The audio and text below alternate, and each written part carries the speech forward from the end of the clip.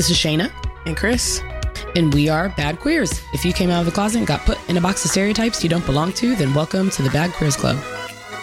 Okay, this week in Queer Urban Dictionary, I have gender cues. Gender cues, what human beings use to attempt to tell the gender or sex of another person. Examples of gender cues include hairstyle, gait, vocal inflection, body shape, facial hair, and etc. Cues vary by culture. Gender cues. Gender cues. All right, my Queer Urban Dictionary, because you all have had a time on our social media this week over girl fag. I'm gonna get over that. I'm gonna get to that in my Bad Queer opinion. Fun. Sheesh. So fun.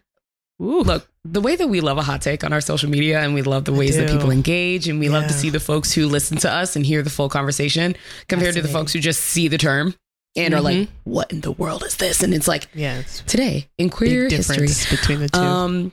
So on top of girl fag, obviously we had to define boy dyke. Had to do it. Needed to happen.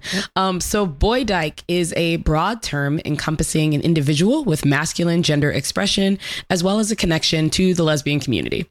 Historically, it was considered an identity under the genderqueer umbrella. Most often, this word is used by transmasculine, non-binary lesbians to describe their gender. But dykes of all stripes identify as boy dykes, whatever their gender. But if we think about it to the opposites of girl fag, there's another definition. This is a sub-definition of boy dyke, is a cisgender boy or man who is primarily attached to women who identify as lesbians or dyke.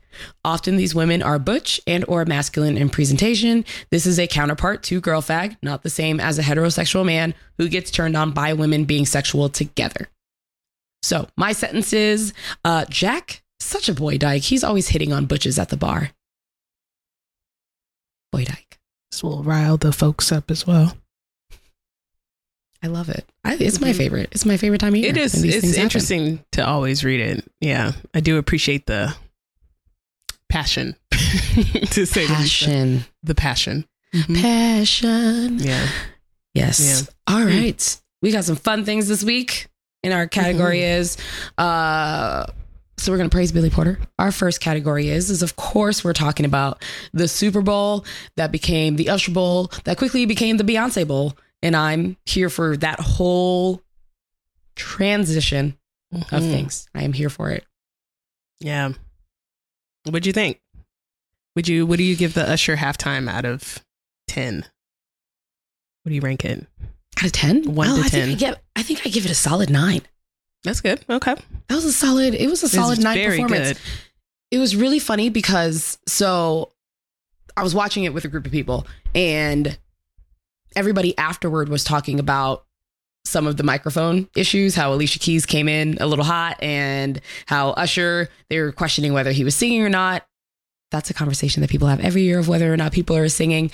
And it was just so funny because we didn't notice any of it because every time anything happened or transitioned, we were screaming and dancing. So we missed most of those transitions. And then come to find out that when they posted the halftime on YouTube, they edited all of the performance blemishes because somebody found the original Alicia Keys note and then they went and edited the note so that it sounded great from when she came in. And wow, all I have to say is technology. Yeah. Technology. Technical whiteout with it.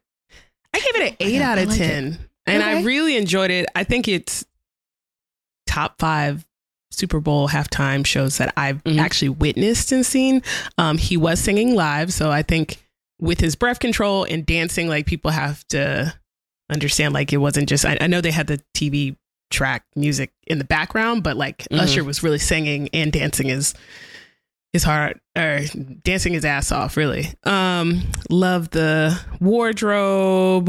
Love that he was channeling just this sheer sexual force that he is. A little Teddy Pendergrass. He had the one glove for the, Michael Jackson, nod to Michael Jackson. And I saw people say the James Brown comparisons with the moves.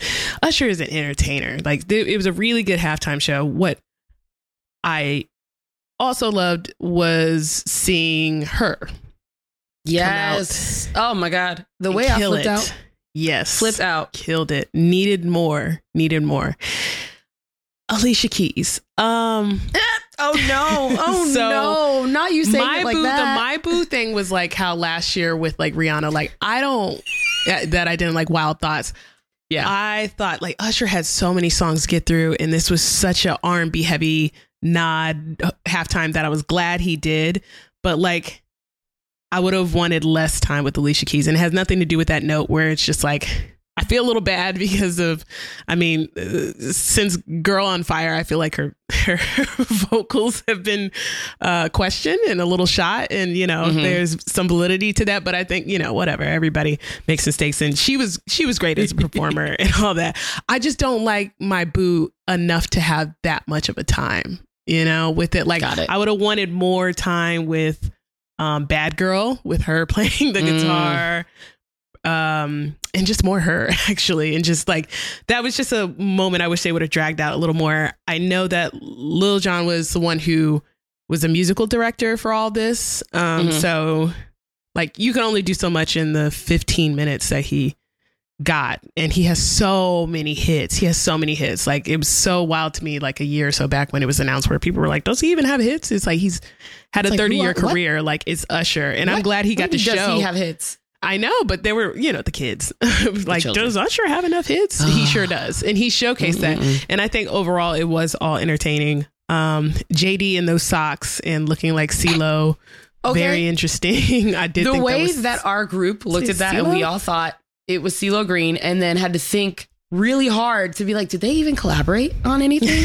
And then to realize it was JD, but then it got to will.i.am, and will.i.am was in an outfit that CeeLo Green could have worn. Yeah. And I was like, now it's CeeLo Green. And then I'm still like, Shannon, you didn't think of any of the songs that they did together. And I'm pretty positive they did. And then it was like, oh, it's will.i.am because they're doing, oh my God. And this makes sense. But I was very happy, and our group was very happy that we were not the only ones that thought it looked like CeeLo Green. Yeah, you really did. I know Usher came out during the Black Eyed Peas at their halftime show to do Oh My God. He had to do Oh My God because it's a stadium hit. It's but less of that too.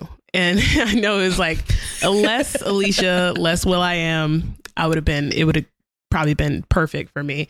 But it was still just great. I mean, good for Usher. I haven't listened to his album that he released like the Friday before. I need to listen to it, but just happy for him. Those tour prices are nuts. So we'll see about going. Actually, we have some friends that when he's in Oakland that have a box already, but it's on my anniversary, and my wife's like, she's a so-so Usher fan. So I don't know if we'll actually go, but I'm just happy for him. Like, it was a really good halftime performance, like 8 out of 10 for me and all that. But, as great as halftime was, someone did propose at his wedding. So Beyonce commercial. Why is that the way came out to describe? Someone proposed at his wedding for sure. Wow. I'm sure he's okay. Usher is a Libra, so it's just like, okay. And obviously he knew this was coming. Like, Jay-Z hired him to perform at the halftime. I'm sure he had the heads up. And I also, like, it's fine that other artists want to use the Super Bowl, which is, the most watched event to launch new music. But I did see somebody write that, and I was like, that's probably the perfect way to put it. Like, it is proposing at his wedding, because that commercial came on, and so I kind of forgot about halftime for a second, because all the new music. Like, first off, Beyonce talking to us in a commercial is just newsworthy enough. I'm just like, oh my God. And it was great. Like, it was a great commercial. But we text about that. You sent me the video of you searching, which is so funny, because it was just like, like the commercial ended and okay, drop the new music. And it's like, wait, whoa. What? And there was like a 5-minute bubble that we were just all scouring the depths of the internet. I would love to see the release of different websites that folks went to that had a spike at that point, because the way I went from Beyonce.com to Instagram to Tidal to Twitter to all of the different pages just to see where it was going to be, I was in such a panic to find this music and to hopefully be the first to find the music. Was I one of the first 5,000 people that viewed each of the videos? Yes, I was. Probably. And I was very proud of that feat. Very proud of that feat when it came out on YouTube. And I was so happy. But you are correct. Homegirl does not talk to us. She does not. She doesn't talk to us. She doesn't do the things. Her acting skills have grown so much. So much. That was really the one thing that I would criticize. And now look at her thriving, making hilarious jokes, doing funny things, trolling us. Like, and whoever was the marketer that came up with that concept, make them the chief marketing officer today. Yeah. When Verizon makes that money back from y'all's monthly bills going up, I think they should pay that person more money. You know, that was a very good concept of breaking the internet and all the situations of her trying. It was just a fun commercial. And again, like Beyonce doesn't talk to us for good reason, but she does not talk to us. So like that was probably the biggest thing besides the actual game and Usher halftime. I was just happy to see it. And I've gone back to that, the video on her IG or the commercial on her IG just because it's fun. It's like Beyonce talking to us. Thank God we grew up with Beyonce talking, because like, I can imagine for the younger people who don't see her talk as much, like how that is. But whenever she talks, I'm just like, I listen, because Beyonce doesn't talk to us. All right. So the 2 new songs drop, Texas Hold'em and 16 Carriages. What do you think? Give us your thoughts. My God. Friend. When I tell you that I missed the entire third quarter of the game, I mean it. Yeah. I mean it. As soon as I heard the little don't dig a don't dig a don't dig a don't, I said, Beyonce, bitch. The rumors were happening since August that she was going to do a country album. We have been waiting to see what Act 2 of the Renaissance was going to be. Sometimes the internet is very correct and sometimes the internet is very wrong. This was a prime example, because I don't know if you knew this, there was also the possibility that she would announce her residency at the Sphere in Vegas. So we were all hoping for that announcement. Instead, this bitch is like, I'm going to drop 2 songs. And in the Verizon commercial, I'm going to troll you, because he's like on the Sphere. And he was like, I thought you said in the Sphere. She said, no, on the Sphere. And I said, how dare you? Also, again, whoever that marketing person is, raise. Because people don't realize Beyonce is fucking funny. Yeah. She truly is. She is hilarious. And I love Texas Hold'em. It's so good. A good time. It's casual. It's just that blackness that is just going to piss off the country music fans just enough. And I'm here for it. And 16 Carriages is beautiful. If you all have not watched the lyric video to it, watch it. It will have you consuming that song in a completely different way. And I lived.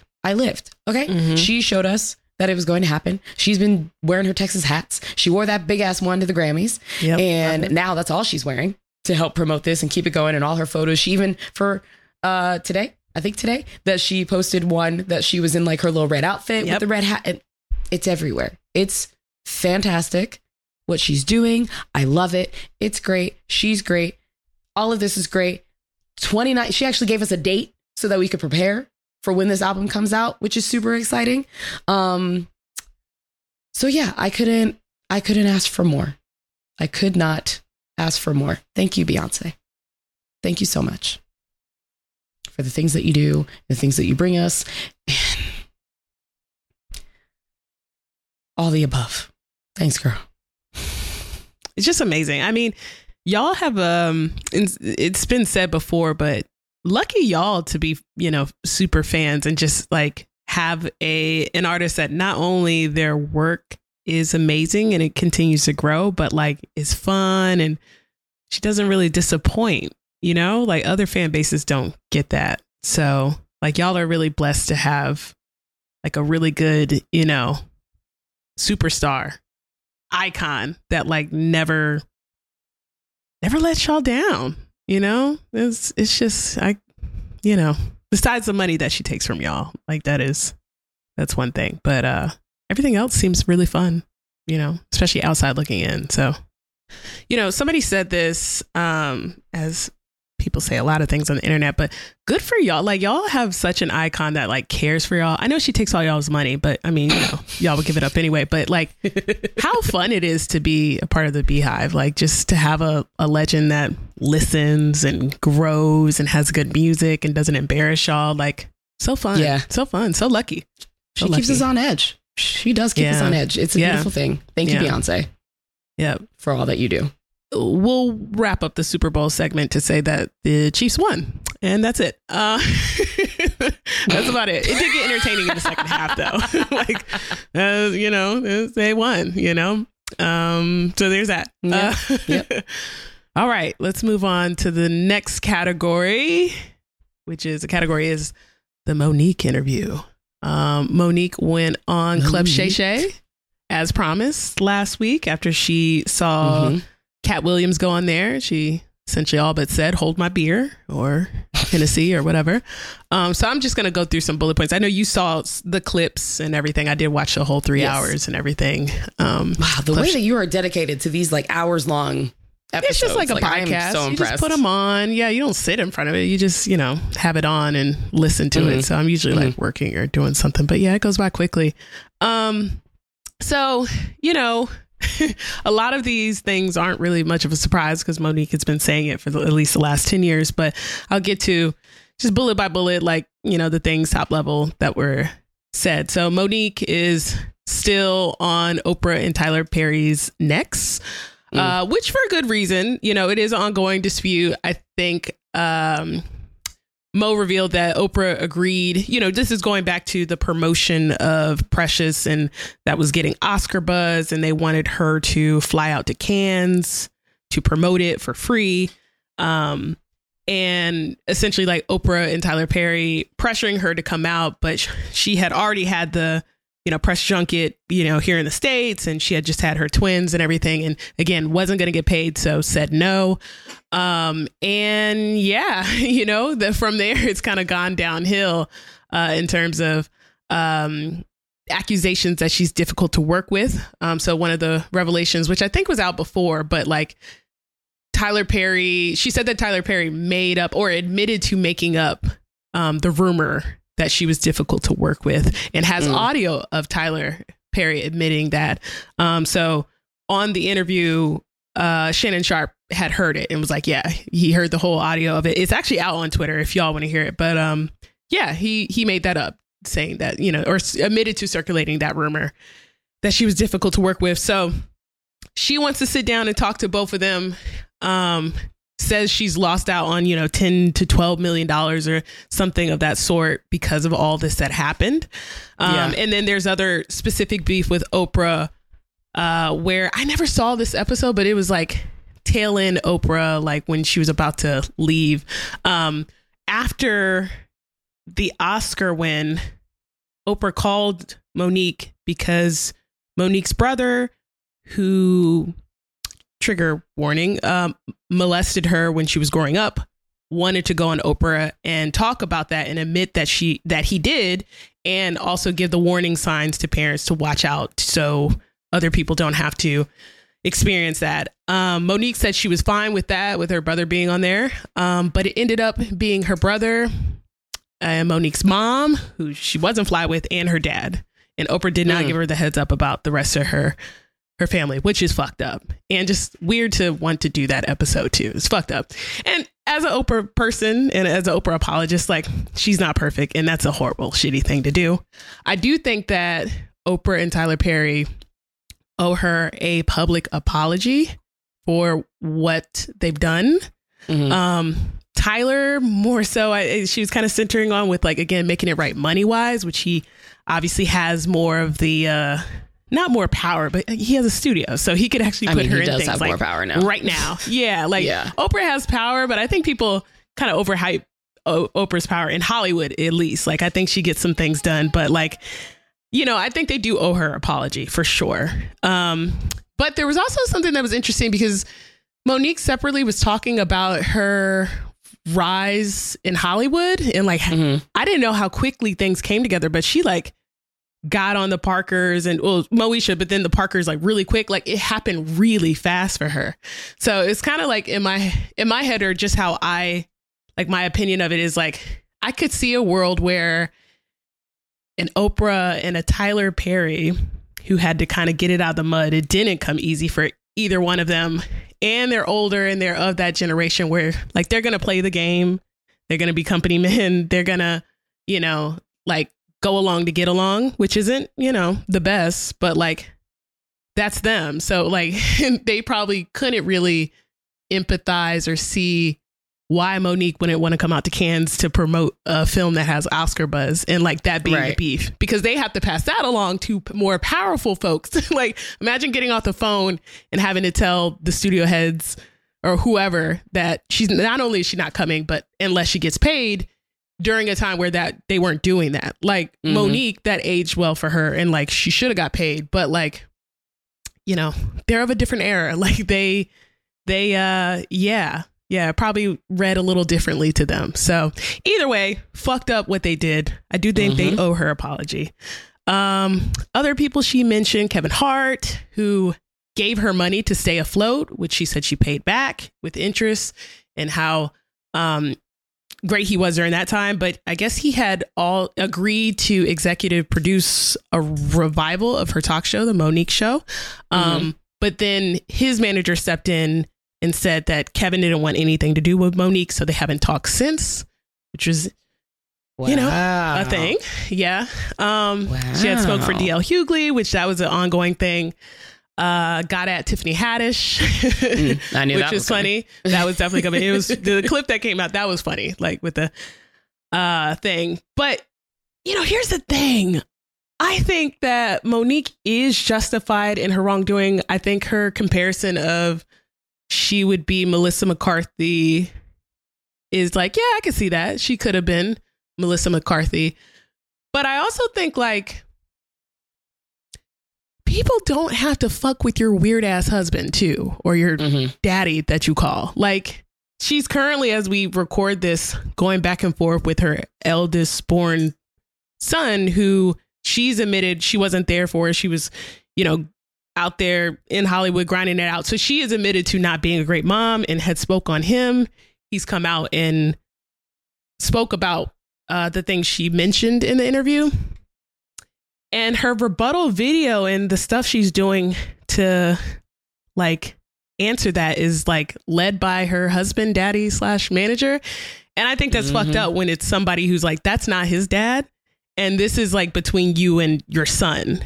Like, so something about Monique where it's like, no, you're right in these things, but also like, I don't think she herself is accountable for the things that she is, or can't really, I don't think she can handle the fact that some people don't want to fuck with her husband / manager, who's her representation. Yeah. Like, something about him is just always been off to me. It's not just her calling him daddy all the time, but it's just like something about him is off.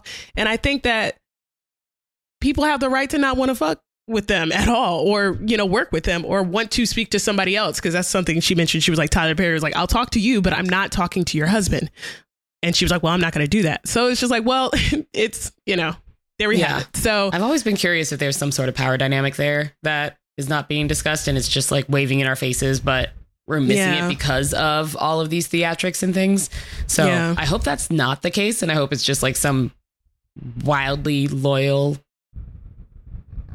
behavior, something, right? Problematic behavior, something. I don't even know how to best describe it, but I just hope it is not some sort of power play, power control that this does happen and carry out into her life this way. She got into them, like the origins of them. Like, they grew up together in Baltimore. They were friends for the longest time. You know, she had 2 marriages before him that failed, and she had said like she didn't know her place as a woman in those 2 marriages and like how she does now, and had talked about like there was a moment where she used to sit at the head of the table with her husband, Sydney, who's her current husband, and daddy. And like she one day knew she needed to move from the head of the table to like one of the other seats. So it's just like, I don't know. Look, listen, they have some traditional thing going on. Yeah, but it's so red flaggy where I'm just like, yes, you're justified, Monique, but also people are also justified in not wanting to fuck with your husband. Like, his background isn't in management. There are historic stories of Black women in entertainment and in Hollywood that have husbands that are also their managers, and how shitty that goes. Mary J. Blige, Billie Holiday. Like, I just don't think that's the best thing. And it seems like the trouble started more so when he became her manager, husband, daddy. So I don't know. God bless them all. I hope they figure it out. This is way higher than my tax bracket, but I don't think Monique is totally wrong with the things that she wants from particularly Oprah and Tyler Perry. And I hope she works it out with her son without her husband, because that he doesn't need to be in that. Like it's messy right now. So there's that, and shout out to Club Shay Shay. They are racking up the views. This one's at like 12 million in a week. He is just racking it up. So there we have it. All right. So that's that. You check out the interview if you want and form your own opinion. All right. Our last category is We're Growing. A new study by the Public Religion Research Institute, or PRRI, has released a new study that finds that 28% of Gen Z adults, nearly 30%, identify as LGBTQ, which is great. We're growing. We're more visibility. We're feeling safer and coming out. That number compares to 10% of all adults. If we break it down by the other generations, 16% of millennials identify as LGBTQ, 7% of Gen X, 4% of baby boomers, and 4% of the silent generation. So we're growing. Or Gen Z is growing, not so much. Well, millennials probably are, but we're there. We're there. 16 is good. 16 is good. There's more, but I like that number. Whenever y'all are ready. But yeah, it's good to see. It's like there's certainly more, but y'all got it. So that is the latest of like how U.S. adults by generation identify. But yeah, that 28% is the highest amongst all of the generations. So shout out to Gen Z for feeling comfortable and safe-ish enough and affirmed enough to come out and be all right. So yeah, there we go. That's good to hear. We're growing. We're growing. We're a growing team. Yep. So let's move on to our advice segment. Am I a bad queer? Email your questions to us at badqueerspodcast@gmail.com to be featured, or DM us on IG at badqueerspod. This first question is from Keisha. Keisha asks, oh God, I already see it in this. Some bullshit. This is some bullshit. I already see it. One of my friends told me it was reverse racism. Here's the bullshit. To choose to only date Black women. I am a Black woman, and this is coming from a friend who is white. I know. I'm not one for quick comebacks, and I want to be prepared the next time she says it. Wow. Can y'all give me something to say that will shut her up? Knowing that she knows that this friend is going to come back and say this shit again. I know. I was wild. Friend is, if your friend is saying that, I don't even know if that's really a real friend. Like, because there's white people who would never say that and know better and know that there's no such thing as reverse racism. Racism is a systematic power dynamic that we as Black people globally do not have over any other group. And the thing about reverse racism and like the whole "no, you're racist" movement with white people is that they would not trade what they call racism for what we call racism at all in any circumstance. Like their thing is like things like this, where it's a preference thing, right? Whereas like we've been lynched, we've been killed, we've been enslaved. We're currently still discriminated against in the financial sector. We talked about that Navy Federal credit union story. Like there's so many things I could pick, healthcare, name an industry, name anything. Like that's actual racism. So like your preference as a Black woman to want to date Black women is not reverse racism. And I'm not sure of like a quick comeback with this friend, because I don't know why you're hanging out with them. Like, I don't know why that's a friend. Like, like, do you want to hang out with this person? What redeeming qualities do they have? Like, or have them define racism to you. Have them define racism. Like, I would ask questions about racism. Tell me about racism. Tell me as a Black woman, tell me about racism. I would love to hear about racism. Like, just, what is racism to you? Like, I couldn't imagine being friends with someone white that would say that to me. But Shayna, you got any quick comebacks? You know, that's what it is. Why in the world does your friend feel like they have the audacity to say that type of shit to you in the first place? Mm-hmm. Besides everything that Chris just listed, I think that one, you could just, if you needed a snappy comeback, you could be like, you just reverse your way out of my life. Like, that's fine. Listen, reverse out that door. Okay. I was like, second, you could sit and like pull that like really intentional type vibe where it's like, what does reverse racism look like to you? Mm-hmm. Fill me in. Get into the How questions. are you engaging? Okay. How are you engaging with this? When was the last time you dated a Black woman? Or a Black person, however your friend identifies. I don't know. But these are the things where it's just like, question that. But I would mainly just focus on, is this a friendship that brings you joy? Yeah. Is it a friendship? Keep it pushing. Just keep it pushing. That's really all I have to say about that one, is just keep it moving and grooving. Keisha, I really honestly feel like this is like a fireable offense for a friend. I don't think that's a friend. Like, why would you say that? Like, there's enough good sense white people to know that there's no such thing as reverse racism, but also like to use it in this context. Mm-hmm. Like, what? Yeah. Okay. Wild. All right. But ain't no quick comebacks. Just get out of my house. Like, no. Hope that helps. But yeah, there's a lot of, no, you're racist going on. So not surprised, but that person is not your friend. So there's that.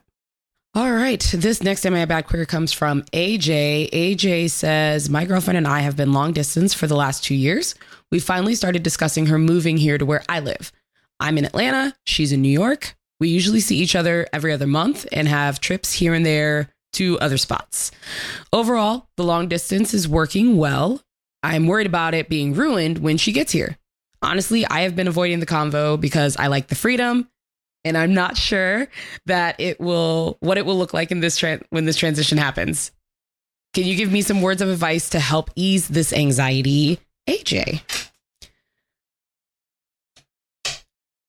AJ, I'm gonna ask you an honest question. I'm gonna ask you a really honest question here. How much do you actually want to be with this person? Is my real question. Because if you're worried about your freedom being gone, like, how much do you actually like want to be in said relationship? Because that's my main question. It sounds like you're just anxious because you may not want it to happen. And if you've been avoiding the conversation, then that's probably a solid reason as to why you're not feeling great about it. Yeah. I also wonder, like, that'll be my first question for you. Where the anxieties lie. Like, is it like just the day-to-day living with them? Like, how long, when y'all do see each other every other month, like, how long do y'all like live amongst each other and see your habits? Mm-hmm. And, sleep next to each other and fart around each other and stuff like that, all the stuff, clean, like all that, like all the things. Like, are you nervous because of, or anxious because of that? Or is it like, I know like you like your freedom, but if y'all were working towards being in one place, then you knew the time was ticking. So sounds like time's up. So it's kind of what Shayna said. Is it like, maybe you don't need to be with this person. If you're not like excited for that next big step, then that could mean something. So yeah, I know. I was like, nerves are normal. Like, that's completely fine to be nervous about it. But it sounds like it's hit a different level that I think you need to, like Chris was saying, figure out where the stress is most coming from. Is it that like you're seeing your time being taken when you are on vacation? Because sometimes when you think about it and you're just traveling together and you're doing long distance stuff, it's like, this is my constant vacation bay, and we're not thinking ahead to what that life is like together bay. So you got to pull the two together and think if that's okay, especially if this person is making the effort for you. you're going to be in charge of helping to make them feel welcome and to make them feel safe and to feel at home and, you know, introducing them to your friends and things like that. It is your responsibility. And hopefully it should be like your honor and privilege to be able to have this person in the space that you have built and are providing space for them to be a part of it. Because if they're not doing that, then that's a red flag. And it sounds like you're the red flag. That's a problem. Yeah, you would be the red flag in this scenario. And maybe they have nervousness and anxieties too. Like maybe, I mean, I don't know if your financials allow for this, but would they be open to, it's kind of crazy in this economy, but like, you know, getting their own place in Atlanta separate from you so you could still even kind of ease into the transition? I don't know, but y'all have been long distance and you knew this was coming. And yeah, if you're not feeling it, then that might say something else. So it starts with a conversation, but you should also figure out internally like where the anxieties and nervousness comes from, because yeah, it's a little wolf. Like that would suck to be the other person, to be so excited, like, oh, finally. And here you are like, woo, love my freedom. And I am a person who loves being by myself and freedoms. And you know, I think I said it before. Me and my wife joke, like if we had an open marriage, like my portion of that wouldn't even be having another person. It would probably be having a studio apartment somewhere to just be by myself and all that. So I love my freedom. City. Yeah, very much so. Type place. Yeah, you just she would. And you know, Shalay would come over to like be like, well, why isn't it decorated like the, you know, like messing up my little space? But like, yeah, like so, like I understand liking your freedom, but living with someone doesn't mean you're going to lose your freedoms. There's, you know, and it can be a very beautiful thing, but I do wonder how these trips every other month have gone in, like, you know, are these anxieties because of something like really tied to something where you're like, I don't know if living together is going to be the best thing. And if that's the case, then you still got to have a conversation about it, like what that is. And just know that there is a crunchy time when you first move in with your significant other, like to learn each other day to day again. So I don't know, AJ, good luck, you know. Woof. Okay. Love that you said it like that. But it's true. You got to think about it like that. It's going to be your responsibility. You were supposed to make the person feel welcome. If that's what it's going to be, you just want a vacation buddy and not a partner that you're going to be developing with. The long distance bae turning to the same city bae, and you're anxious. What's going on? So I don't know. Figure it out. Not just AJ. Like the normal anxious. When it takes a different anxious, that's a selfish anxious. That's not a normal anxious. Yeah, normal anxious we can talk through. This is a selfish anxious. So yeah, make sure y'all look into a 2-bedroom. Y'all are doing this. At the very least, 2-bedroom. Okay, rent a house if y'all have it. So woof. Okay. And then that's, you know, honest, I'm joking about that, but seriously, like get a 2-bedroom. So no, seriously, get a 2-bedroom. Hope that helps, AJ. Happy almost spring. All right. Well, this last one is from Penny. Penny asks, am I a bad queer? Because I don't want to go to my good friend's wedding. She's queer because it's in a church. I have a lot of religious trauma and baggage from growing up in a vocally homophobic and transphobic church. I haven't been to an actual church in over 8 years. I want to support, but I don't want to be in a church. I have offered to come to the reception or just send a gift, but I can tell my friend feels a way about me not going. What would y'all do? Penny. Good old religious trauma, you know? Comes in hot at wedding season time. Yeah. We're just getting into it too. Without knowing, I mean, you know, any religious trauma is trauma, and you know, those. Oof. I think that as a person who planned and paid for a wedding, your friends should be open to people not coming and that being okay because they don't have to pay for them for the reception. This one's tough because I feel like you shouldn't force it and be in a church if you're truly not comfortable, even though this isn't, you know, I don't know how religious this ceremony is going to be, or, you know, the church that she is might be an affirming church and they might not be those kind of people. So on one hand, I'm just like, oh, you know, if you care about this friendship that much and this is your friend's most important day and you want to support, then maybe you could look past what happened to you in the church in the past without, again, I don't know if there's any specific incidents that happened or your triggers with it, you know, would you be able to get past it for just that day? Like you rationalize it in your head, probably disassociate a little bit in the church and just be like, I'm just here for the 45 minutes to an hour of the actual ceremony and then the reception somewhere else, hopefully not on church grounds. But then there's the other side of it where it's like, if you're not comfortable, don't go and just send a gift, and your friend will get over it at some point, because you don't want to ruin their day. You don't want to compromise your comfortability. So yeah, like send a gift. And I'm leaning towards just send a gift because I don't know the extent of the baggage that you're dealing with in religious trauma.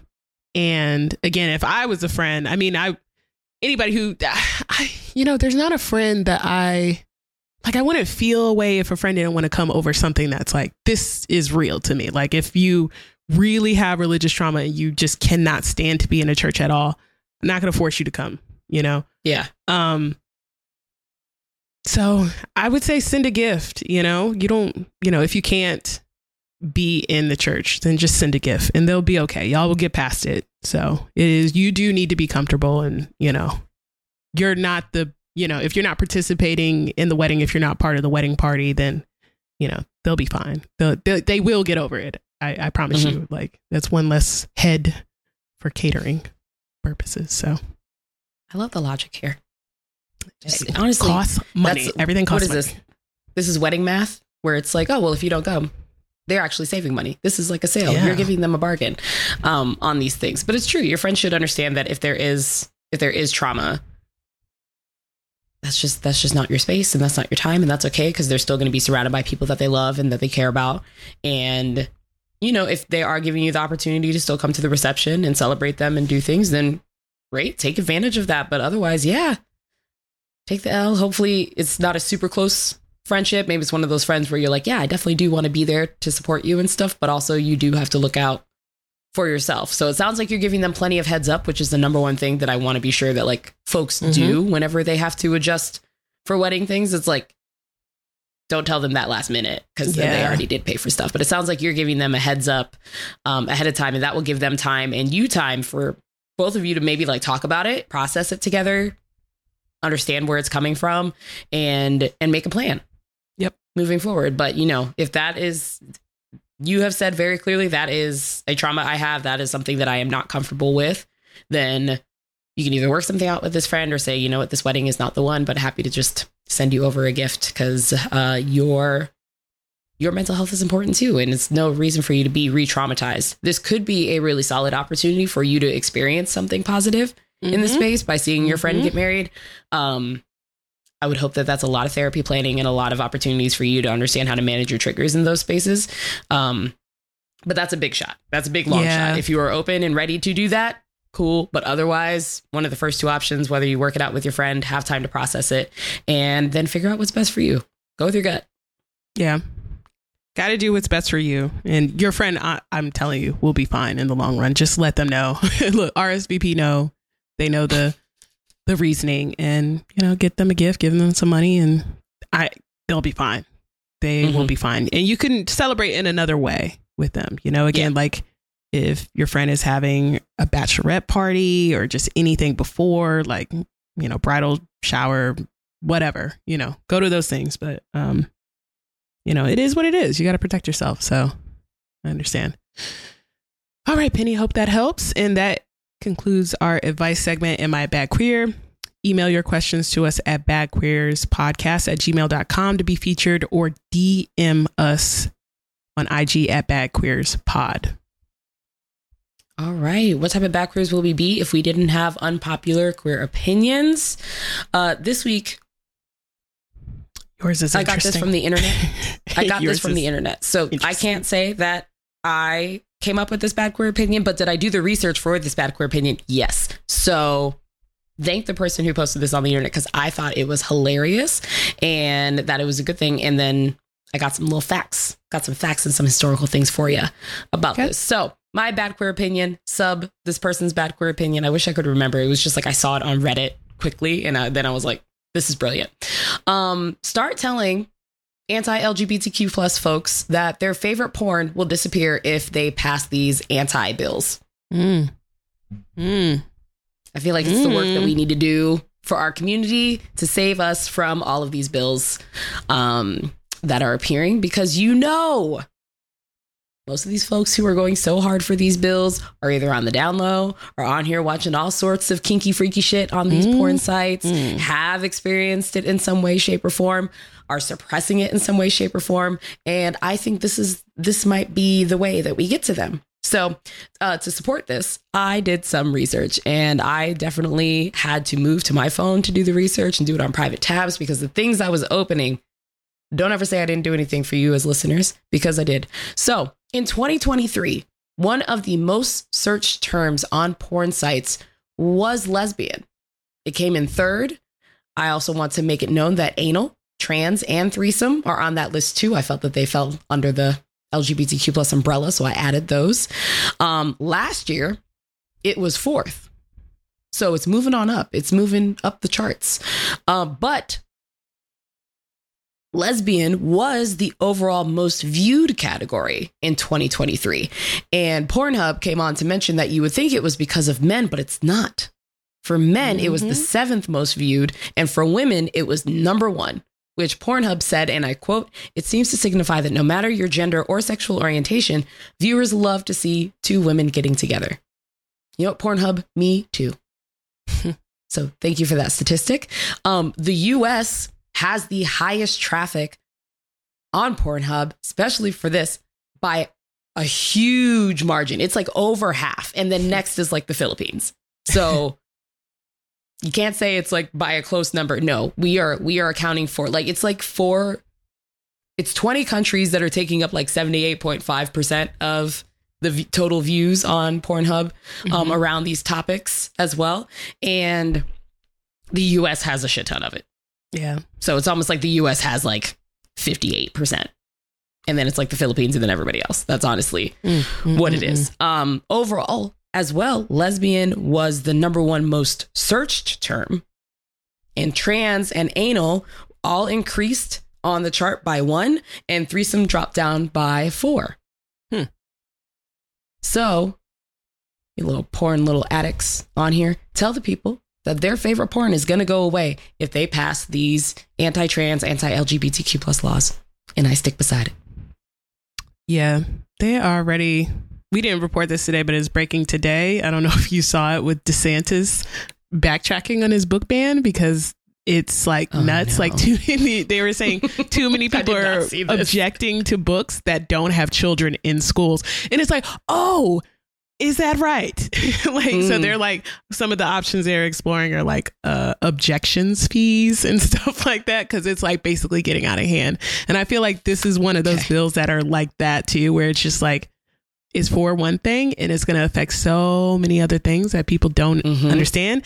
And one thing America loves is God, guns, and porn. So, good luck if you want to pass these bills. See how quickly these things, go left for y'all. So, yep. Proceed with caution. My bad queer opinion. I wanted to get back to Girl Fag, our Girl Fag post. I was surprised to see how some of y'all talk about some of these other identities. Like, I was like, ooh, this is real. Y'all looking real.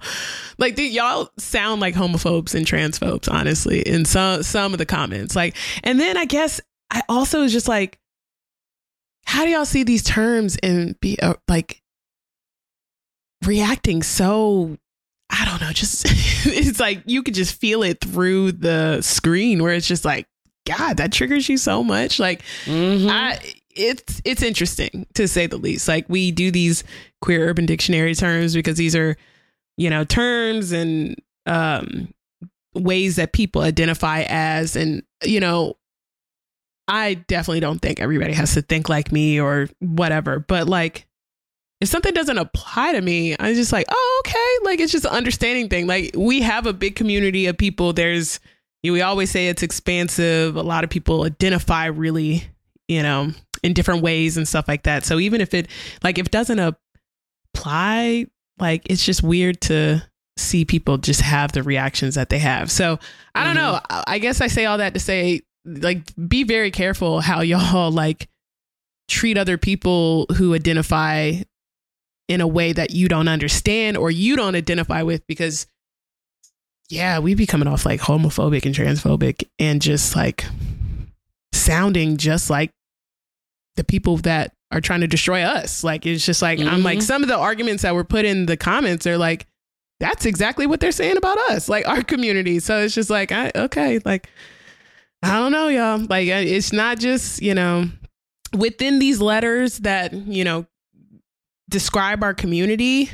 Like, there's so many other identities and, you know, ways of living and all that. And I don't know. I just would think that we would be, I know we're not tolerant, but every time something like that happens, I'm just reminded of how conservative and how close-minded some people could be. I was just like, Jesus. Like, there was a couple people who were like, oh, I identify this way. And like, I know that there's some criticisms of it, like girl fag with like the fetishizing people. Fetishize always fucks me up, and that's a valid criticism, but it's like, it's not that always, like in all cases. So like, there was a person who was saying that they don't fetishize people, and they just really like tried to explain out like why they identify that way. And, you know, there was another person who couldn't really explain it, but they were like, yeah, like I identify as a girl fag, like that's me. So I don't know. I just hope that we all keep an open mind about, you know, different identities within our community, even if you don't rock with it or whatever. I guess it's like not a term or identity for you to agree with. Like, that's the thing. Like, you don't have to agree with it. Like, some people were like, I don't like it, I hate it, I don't agree with it. And it's like, well, but you don't have to. Like, it's not a question. It's just an identity out there. So I don't know, y'all be careful. Y'all sounded real right wing. Y'all sounded real right wing. It was real quick in those comments. So if you haven't checked it out, head to our Instagram page and just look at the comments on our girl fag definition. Yeah. And, you know, we're always going to encourage conversation, just as, yeah, if you saw the comparison of comments on some of these homophobic and transphobic posts and then this post, like, it's just like, oh, wow, it's not so dissimilar. Yeah. Like, holding up a mirror. All right. Be careful. Using those same arguments they use against us. So, okay. Yeah. I was like, girl fags ain't bothering nobody. Let them be girl fags. Let them be girl fags. They ain't bothering nobody. They are not bothering nobody, you know, but all right. Okay. There you go. Okay. Too funny. Yeah. All right, let's go ahead and wrap up this show. But you know, we would never leave you without giving shout outs to our faves. My shout out this week goes to Ka Yang, they, them, artist illustrator of Not He or She, I, Me, which was recently named the Stonewall Honor Book by the American Library Association. The book is about a day in the life of a non-binary child, you know, doing wild and crazy things like gleefully getting dressed, hugging their parents, going to school, playing with friends, the things that they're out here doing. And now they're writing books about them. That's wild. So go and support this book, and go and support Ka. They're an amazing artist, illustrator. The vibes are immaculate. So you can follow them at Ka, K-A-H, Yang, Y-A-N-G-N-I on IG. All right. My shout out is to the Black sportswoman, Bria Felician. Sorry if I'm butchering your last name. Founded the Black Sportswoman in 2020. The mission of the Black Sportswoman is to amplify the stories of Black women athletes in sports history. Subscribe at www.theblacksportswoman.com and follow on IG at the Black Sportswoman. Someone will accuse this of reverse racism. You're like, why are you just profiling or amplifying the stories of Black women? Isn't crazy? Like, I was just like, they just be deflecting, Jesus. But honestly, that's about to be the word of the year. Right. The word of the year will be that and DEI. But yeah, good time. Well, this ain't Texas, so I feel like I was like, we needed to fit that in somewhere. Good for y'all, you know? Good for y'all. Thank you so much. Happy for y'all. Because honestly, like I am. Honestly, for all of us, honestly. I don't feel like any other artist fan base is like has their foot on their fan base's neck as much as Beyonce does. Yeah. And I consent to it. Who has more fun than y'all? Like, honestly, I can't think of another fan base. Like, honestly, it's almost like I'm doing like a Sudoku puzzle that Beyonce created every time she does anything, because you're looking for stuff in her visuals. You're seeing the stories. Again, when the tell-all marketing book comes out, I will be so excited. When the documentary comes out, all the things, I'm going to be so excited. So it's going to be great. Mm-hmm. Thank you, Beyonce. By the way, I mean, just go to you with my Beyonce questions. When is Renaissance, the movie, going to be streaming? Like, I'm like, when, where? Nobody knows. Like, come on. Nobody knows. Just come on. We don't know. She'll let us know. She will. When she's ready. She will. Probably during All-Star Weekend this weekend. She has another commercial lined up. Plot twist. Yeah. So yes. Well, for everybody, thank you so much for tuning in, and we'll see you next week. Take care. Shout out to Sienna Liggins for our Bad Queer soundtrack titled Me Again, and our sound engineer Cesar for making us sound like we know what we're doing. If you enjoyed the episode, please take the time to leave us a review wherever you listen to podcasts. Until next time. It's me again. Can we talk about things? I'm so sorry that I'm